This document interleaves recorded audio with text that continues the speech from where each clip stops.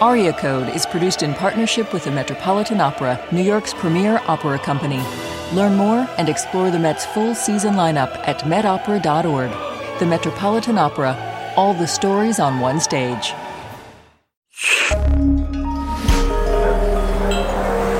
Listener supported. WNYC Studios.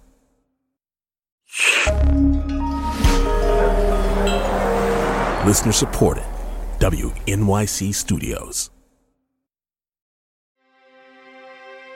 Yes, there's hardship, and there's beauty, there's power, there's spirituality, and there's hope. From WQXR and the Metropolitan Opera, this is Aria Code. I'm Rhiannon Giddens. Her words are saying she wants all this hope for the future. The orchestra is telling us that maybe that's not going to happen. Every episode, we unpack an aria so you can see what's inside. Today, it's a song you've probably heard 100 times in all different styles. Summertime, from the Gershwins, Porgy and Bess, by George Gershwin, Dubose and Dorothy Hayward, and Ira Gershwin. We have to start grappling with the kind of stories we want to tell. This cannot be the only story that we tell about the African American experience.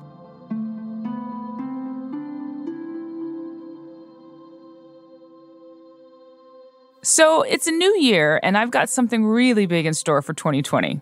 I'll be singing the role of Bess in Porgy and Bess for the first time, back in my hometown at Greensboro Opera in North Carolina. It's going to be my first professional opera gig in a long time, so it's a lot scary. All right, I'm just going to be honest with you.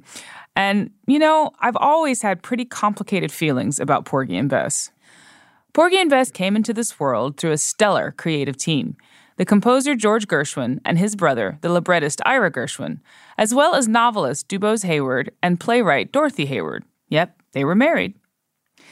Now, it was an all-white team creating a show about Black life in South Carolina, which raises some important questions for me about race and representation. And to get to the bottom of them, I think we need to start at the real beginning of the story. The How We Got Here on Porgy and Bess begins with the Gullah, descendants of formerly enslaved people who settled along the southeastern U.S. coast, from about Wilmington, North Carolina, on down to St. Augustine, Florida. A lot of folks ended up buying land around Charleston and the Sea Islands off of South Carolina. Now, this is where Dubose Hayward enters the picture. He's born and raised in Charleston at the turn of the last century. He spent some time living down the street from a Black tenement community called Cabbage Row. That community would become the inspiration for Catfish Row, the setting of his best-selling novel, Porgy. Porgy is about a disabled beggar who falls in love with the troubled Bess. She dates abusive men, she's addicted to drugs, and she eventually follows her dealer all the way up to New York City, breaking Porgy's heart. Now, one of the novel's biggest fans is George Gershwin. He writes to Hayward, and they set plans in motion to turn it into an opera. Gershwin spends a few months just south of Charleston on James Island and Folly Beach, absorbing the language, music, and culture of the Gullah community living there. Well, as much as you can absorb in a few months.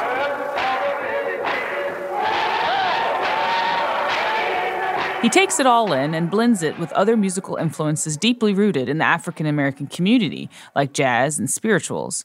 And out of this fusion comes the first great American opera, Porgy and Bess. Now, the Gershwins and the Haywards felt strongly that this story could only be told by Black performers. From the very first performance, every Black character has always been played by a Black singer, and that's the way it will always be. It's included in all performance licenses by the Gershwin family. This opera has a pretty deep history, so this episode is going to take a more expansive approach than usual. So we're going to look at Summertime, that gorgeous lullaby. It's sung by a new mother named Clara to her baby, and it opens the entire show. And we'll also dip into I Got Plenty of Nuttin', sung by Porgy in the style of a banjo folk tune. It's always good to hear banjo at the opera.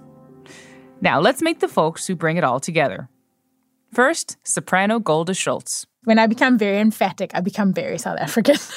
She made her role debut as Clara earlier this year and discovered that singing Summertime was challenging in ways she hadn't anticipated. The most hilarious thing about this show for me is that every woman who is a mother in real life was telling me I was holding the baby wrong. Everyone's a critic. I have to admit, I've thought the same thing. Let's just put this on the record. There is no correct way to hold a doll baby. Next, bass baritone Eric Owens, who's been singing the role of Porgy for a decade now. 10 years exactly. But his decision to play Porgy was a long time coming. I didn't necessarily want to get stuck just doing Porgy. And so I had made this decision that whenever I would sing Porgy, it would never be a house debut. It would have to be in a place where they weren't just wanting to typecast me. Naomi Andre, a professor of Afro-American Studies at the University of Michigan. She's also the author of a book called Black Opera, History, Power, Engagement.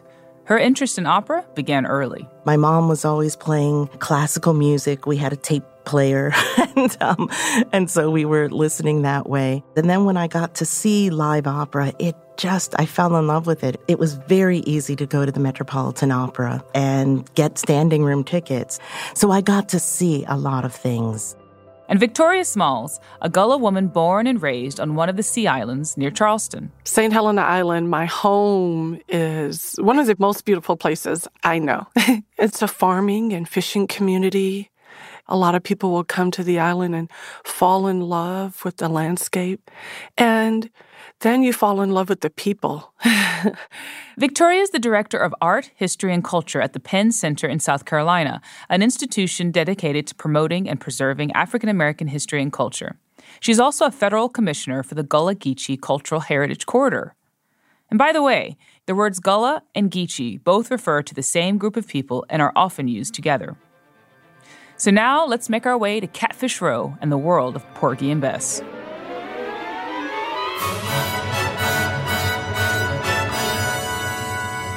First time I saw Porgy and Bess, this was my first year at the conservatory in South Africa, and I think this was really the first 20th century work I had ever seen. Until then, I'd only really listened to classical opera, basically Mozart.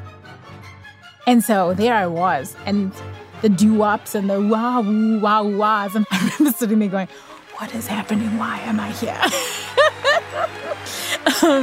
But then the intro to Summertime starts, that windy clarinet that just tumbles you down from the sky.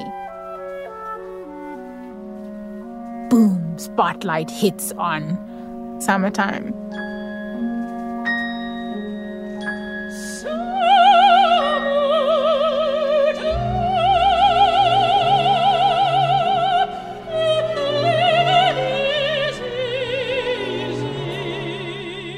And it's the song that you've heard so many times. So many times. If you hadn't heard it in the opera, you'd heard Nina Simone do a rendition, you'd heard Ella Fitzgerald do a rendition, you'd heard everyone and their aunt do a rendition. You know the words yourself. You feel like you can hum along. And, it was powerful. And from that minute, everyone in the audience cared about what was happening on that stage to every single character. And in that moment, I had such mad, crazy respect for Gershwin. For how that tune and that song just felt like home, no matter who you are or where you are. The music of Porgy and Bess references so many American musical styles. And the pieces survive because the music is so wonderful. Gershwin just knew how to come up with snappy rhythms, wonderful undulating melodies. This opera is chock full of hit tunes. You've got Summertime, which is this beautiful lullaby, ballad, sort of African-American spiritual style song. Bess, you is my woman.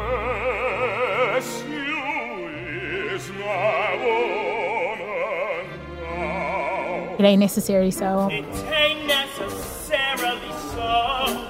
Come on. It ain't necessarily so. My man's gone now.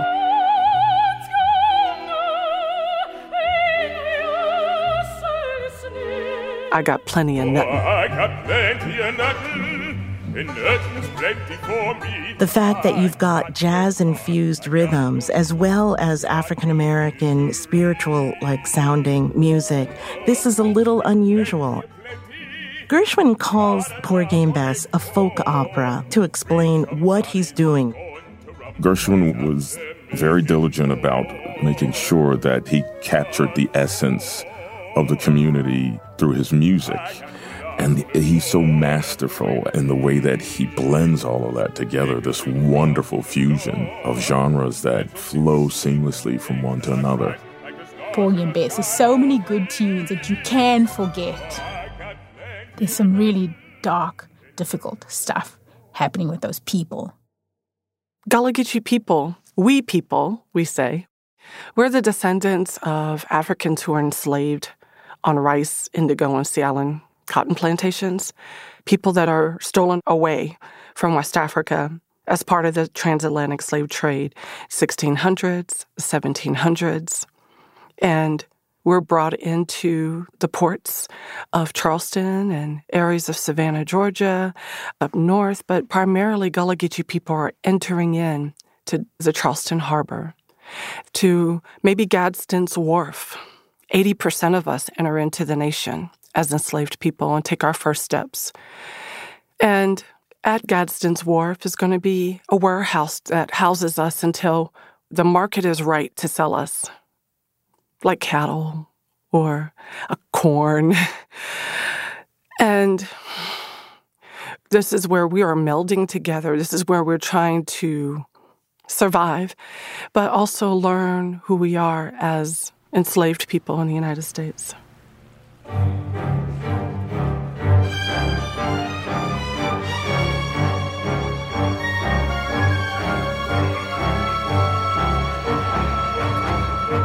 A lot of people say that the creative team for Porgy and Bess is an all-white team, and how do they have any right representing Black culture?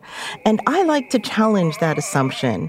We know that DuBose Haywood, who wrote the novel Porgy in 1925, was from Charleston, South Carolina. George Gershwin had a different background. His parents were from Russia and Lithuania, and he and his siblings were born in Brooklyn, New York, and they were also Jewish. And being Jewish in the 1930s here in the United States was not exactly being white. Gershwin is bringing in his special position as a Jewish composer, figuring out what American music is like at a time when the United States was coming out of a European classical tradition, but also figuring out what is Americanness.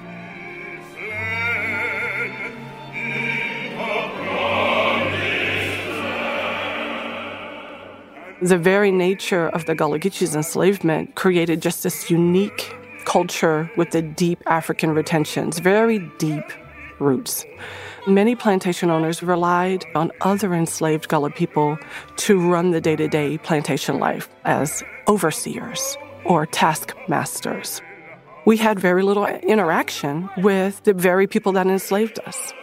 And then that isolation served as this beautiful incubator, protecting the Gullah Geechee culture and helping it to remain intact for many years and many generations. And with this, we have very distinctive and unique arts, crafts, foodways, music, religion, spiritual practices, things that we have kept even through enslavement, even through migration. And Gullah Geechee people, we people, remain proud culture keepers.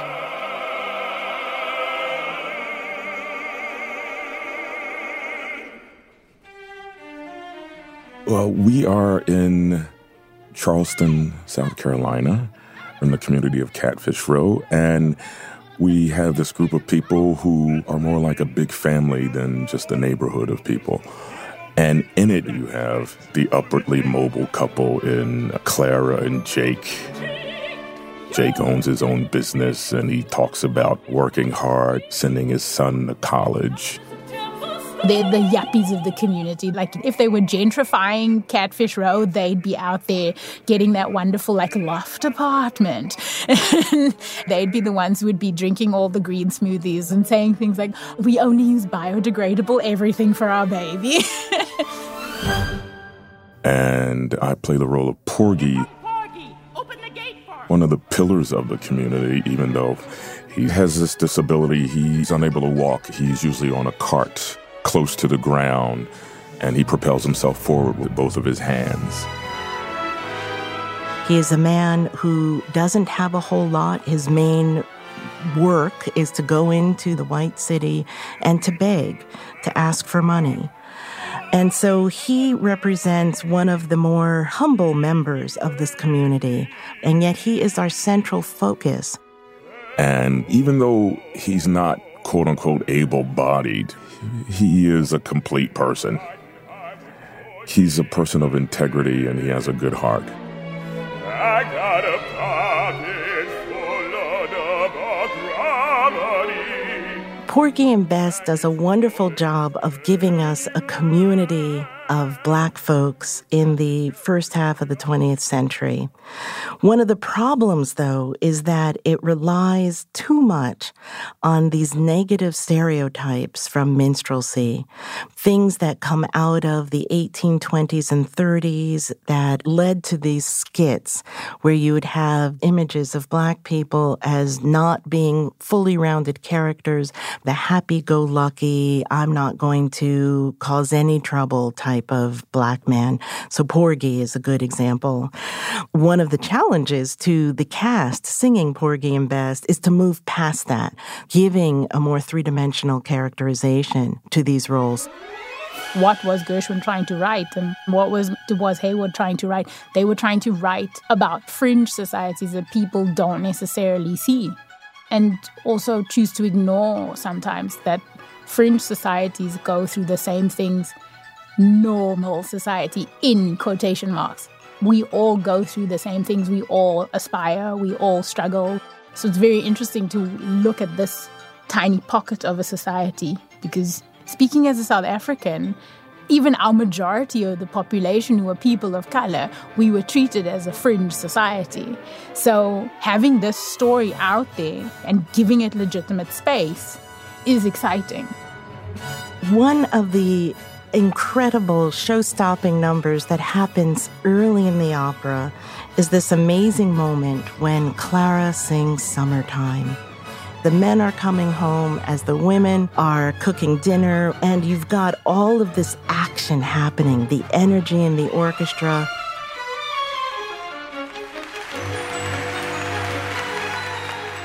Then all of a sudden, the dramatic action slows down, and she's singing this lullaby. And it's a wonderful opening to this opera because it gives us the youngest member of the community and what the future and dreams hold for this young person.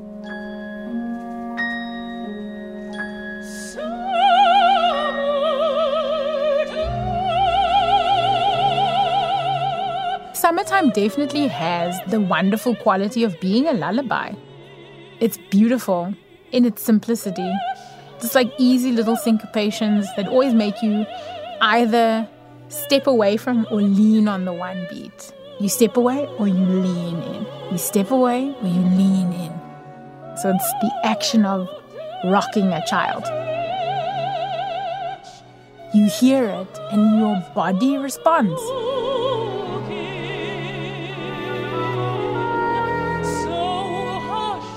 It's some of the most beautifully written music of the 20th century, and it's all about one's hopes and dreams for their children. The first verse, you say summertime and the living's easy. Fish are jumping. You know, when a fish jumps, it has to go up to come down. So you start at the top, and instead of going, fish are jumping, it's this really, really cute thing. So fish are jumping.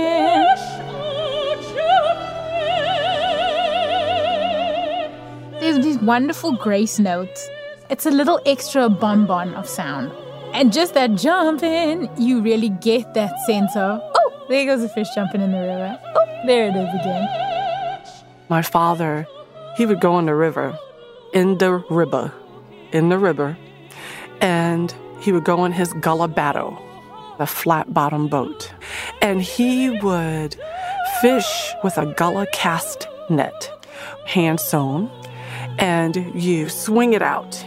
Then the weight of it falls to the bottom of the water and captures a bounty of fish and shrimp and yucky squid that you don't want, and other things in the net. And so I remember one day in particular, we were out and the fish were jumping high. You know, he would know where to go. And I decided to jump out of the batteau and go swimming along in the river while my father was fishing. And I realized why the fish were jumping high. It's because a dolphin was approaching and actually gathering the fish for us. Isn't that is just amazing?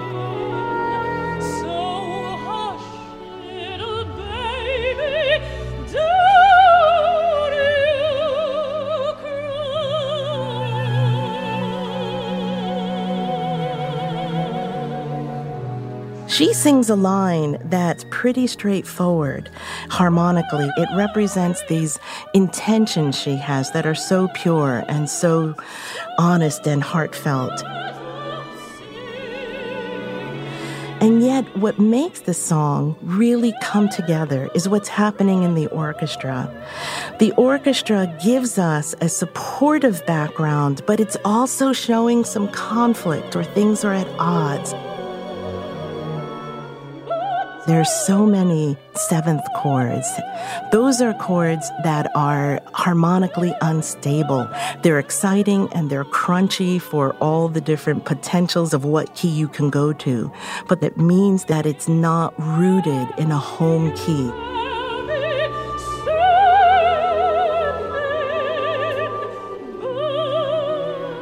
Clara is out there putting her best forward, and yet the environment she's enmeshed in is not stable. Though her words are saying she wants all this hope for the future, the orchestra is telling us that maybe that's not going to happen. Maybe something is going to shift. When I'm driving down the road in some areas, traveling in South Carolina, there's still some areas where you see cotton being grown.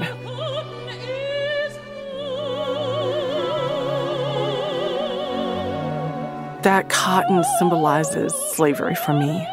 And all I can see is my people toiling, working, slaving.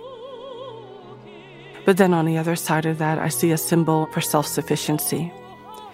And that is because in 1861, Union forces came and occupied the Sea Islands, emancipating us. And they're coming in November because Sea Island cotton is ready to harvest. The cotton is high and is ready to be picked. But for the first time, when they pick this cotton, they will get paid $1.25 for 400 pounds of cotton.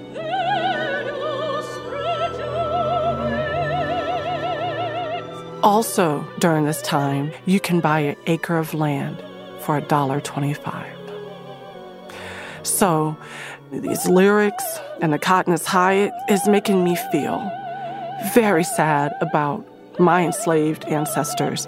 But it's also that symbol of hope. You have land that cannot be confiscated from you. You have land, and you were able to buy it for $1.25, the same amount to pick that cotton. It means so much more than just being paid.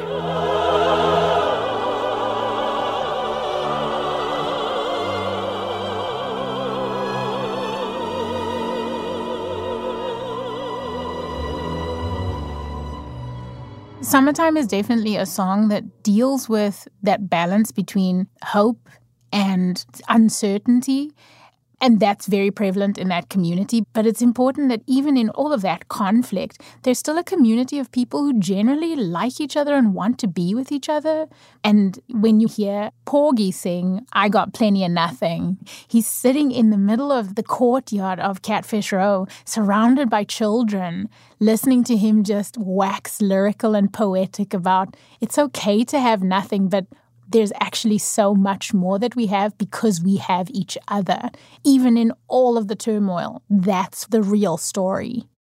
I Got Plenty of Nothing is basically a folk song. There's this steady underpinning to it. You know, a dependability. And you have the banjo playing along with him, so it's very folksy and very earthy. The banjo is associated with the African American community. It's thought to be one of the instruments that was brought over, very unusual in the opera orchestra. And so the banjo really has this nice signifier of African American culture. Porgy is the title character, and we're waiting to hear his big solo moment. And it seems on the surface he's saying nothing. He's got plenty of nothing being that it's not a tangible good that he possesses that somebody can take away. He's got his gal, his song, and he's got his Lord. He gets to sing, and he has a reason to sing because of his gal, given to him by his Lord.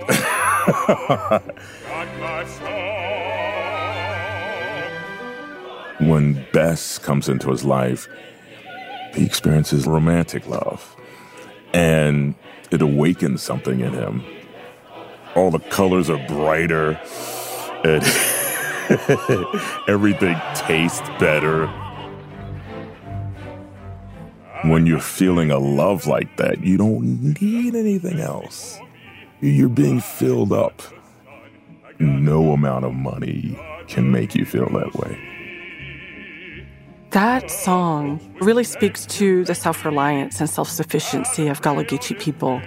Maybe they have some land, maybe they don't, but they have their family, they have their Lord, and that's enough. That's plenty. He says folks with plenty, they have to lock their door. They're afraid someone's going to come and take these possessions. Ultimately, what are these possessions for, and what is money for? People try to buy their way to happiness sometimes. He doesn't even lock his door because he has nothing to there's nothing to take. There's nothing to take, and there's the people with the plenty, and then they got to lock their doors. That is so true. On my farm when I was growing up, we had one little latch on our screen door. That was all we used to lock our door. There's a simplicity there. And simplicity doesn't mean uninteresting. We strive for a certain simplicity in our lives, which is fleeting. And I just love hearing this beautiful language melded into these songs. Like, got Hebben the whole day long.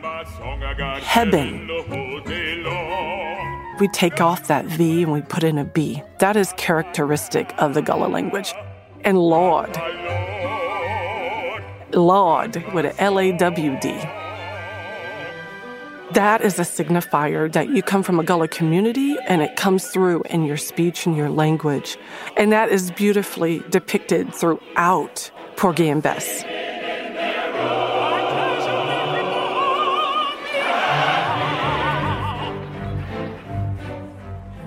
He didn't realize before Bess came along what exactly happiness was, and he's all in, to the point of even killing for her. But then she breaks his heart. His whole world just falls to pieces when he finds out that she's gone to New York. And he's like, what's New York? Where is it? Well, damn it, I'm going. And I'm going to find her. Now, you know, you can argue, well, does he make it? And it's like, no. He's crippled. He's got $5 in his pocket, if that. Anyway.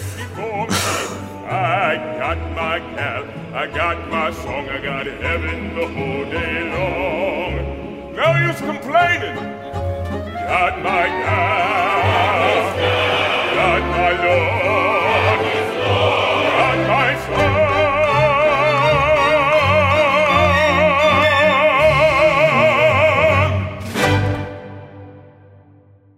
One of the things that Porgy and Clara actually share between them is they're extremely hopeful people. They believe that there's a brighter future. Clara says it beautifully in the second verse. One of these mornings, you're gonna rise up singing. Then you'll spread your wings and you'll take the sky. So that for me is extremely aspirational. Clara hopes for a better life for her child.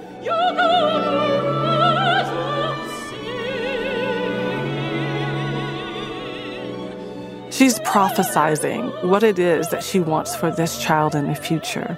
And I say that because my first child was 3 months old when my father died.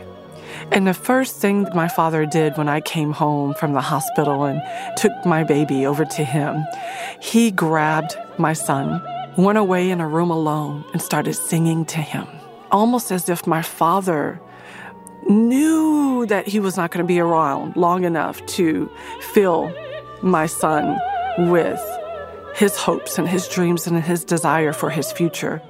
But the song that he sung to my son just put it in there. He soaked it all up. So you start the aria by yourself, so it's kind of the solitary moment. But then what's really lovely about the second verse is you hear wonderful sopranos and altos in the chorus surrounding it, singing, ooh.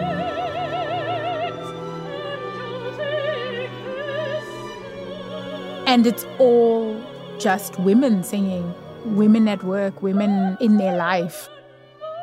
When Clara is singing this song, she represents exactly what I see within the Gullah women in all Gullah communities. The women are the healers. We call them aunties, we call them big mamas, we call them Grammys, we call them all these different terms of endearment and love. They're kind of just enveloping you in harmony. And you can just enjoy being a part of the fabric, which musically helps to establish the idea of community. And I think Gershwin did that for a reason. He wanted this to be a story of this whole cosmos that is Catfish Row. So, in the opera, we know that this hurricane comes and wipes away Jake and Clara, and this baby is left alone. In the hurricane scene, the orchestra is monstrous and wants to overwhelm, and that flute comes in there trilling on that E. And it's like a bell ringing in your head. Alarm bells are going off.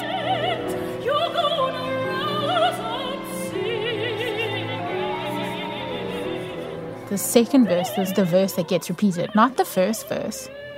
Not the very lullaby kind of verse. You know, summertime, the living's easy. Like, that would be like a way to comfort. But somehow this bit about rising up into the sky, going forward, it kind of has this battle cry effect.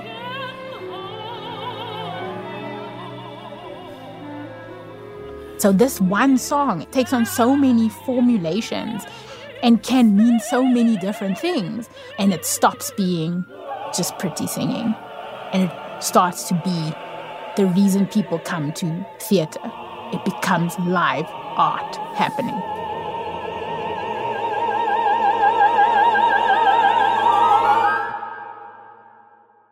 For me, one of the toughest parts about the opera is that we have these wonderful, incredible characters that are put forth in the beginning and through the opera, and then there's so little hope at the end. The two people who were the most excited about in the very beginning, Clara and Jake and their little baby, and there's so much hope for what's going to happen, you know, and this little kid is going to go to college, this kid is going to do everything, grow up and be everything we want. And, you know, in the second act, the hurricane comes and Jake is wiped out. Clara is wiped out. The baby's handed to Bess. Bess ends up not being able to take care of the child. And where we had so much promise and hope, the ending is so devastating. When this piece was premiered, there were very few images of Black people in film and television and on the stage, and it was mostly, people being underlings, so to speak. And now, since that's no longer the only thing you see, you have more freedom to present this as the story that it is. And people still don't buy into it, but I think that DuBose Hayward and the Gershwins, I think they're not being disparaging of this community. They're just trying to tell the story of how it was. But we have to start grappling with the kind of stories we want to tell. The African-American experience, any sort of diasporatic experience cannot just be told through their pain. It must also be told through their joy. And we have to also push for incorporated stages, not just every once in a while, This was actually, for me, the first time since being a student in South Africa that I was in a cast with so many singers of color.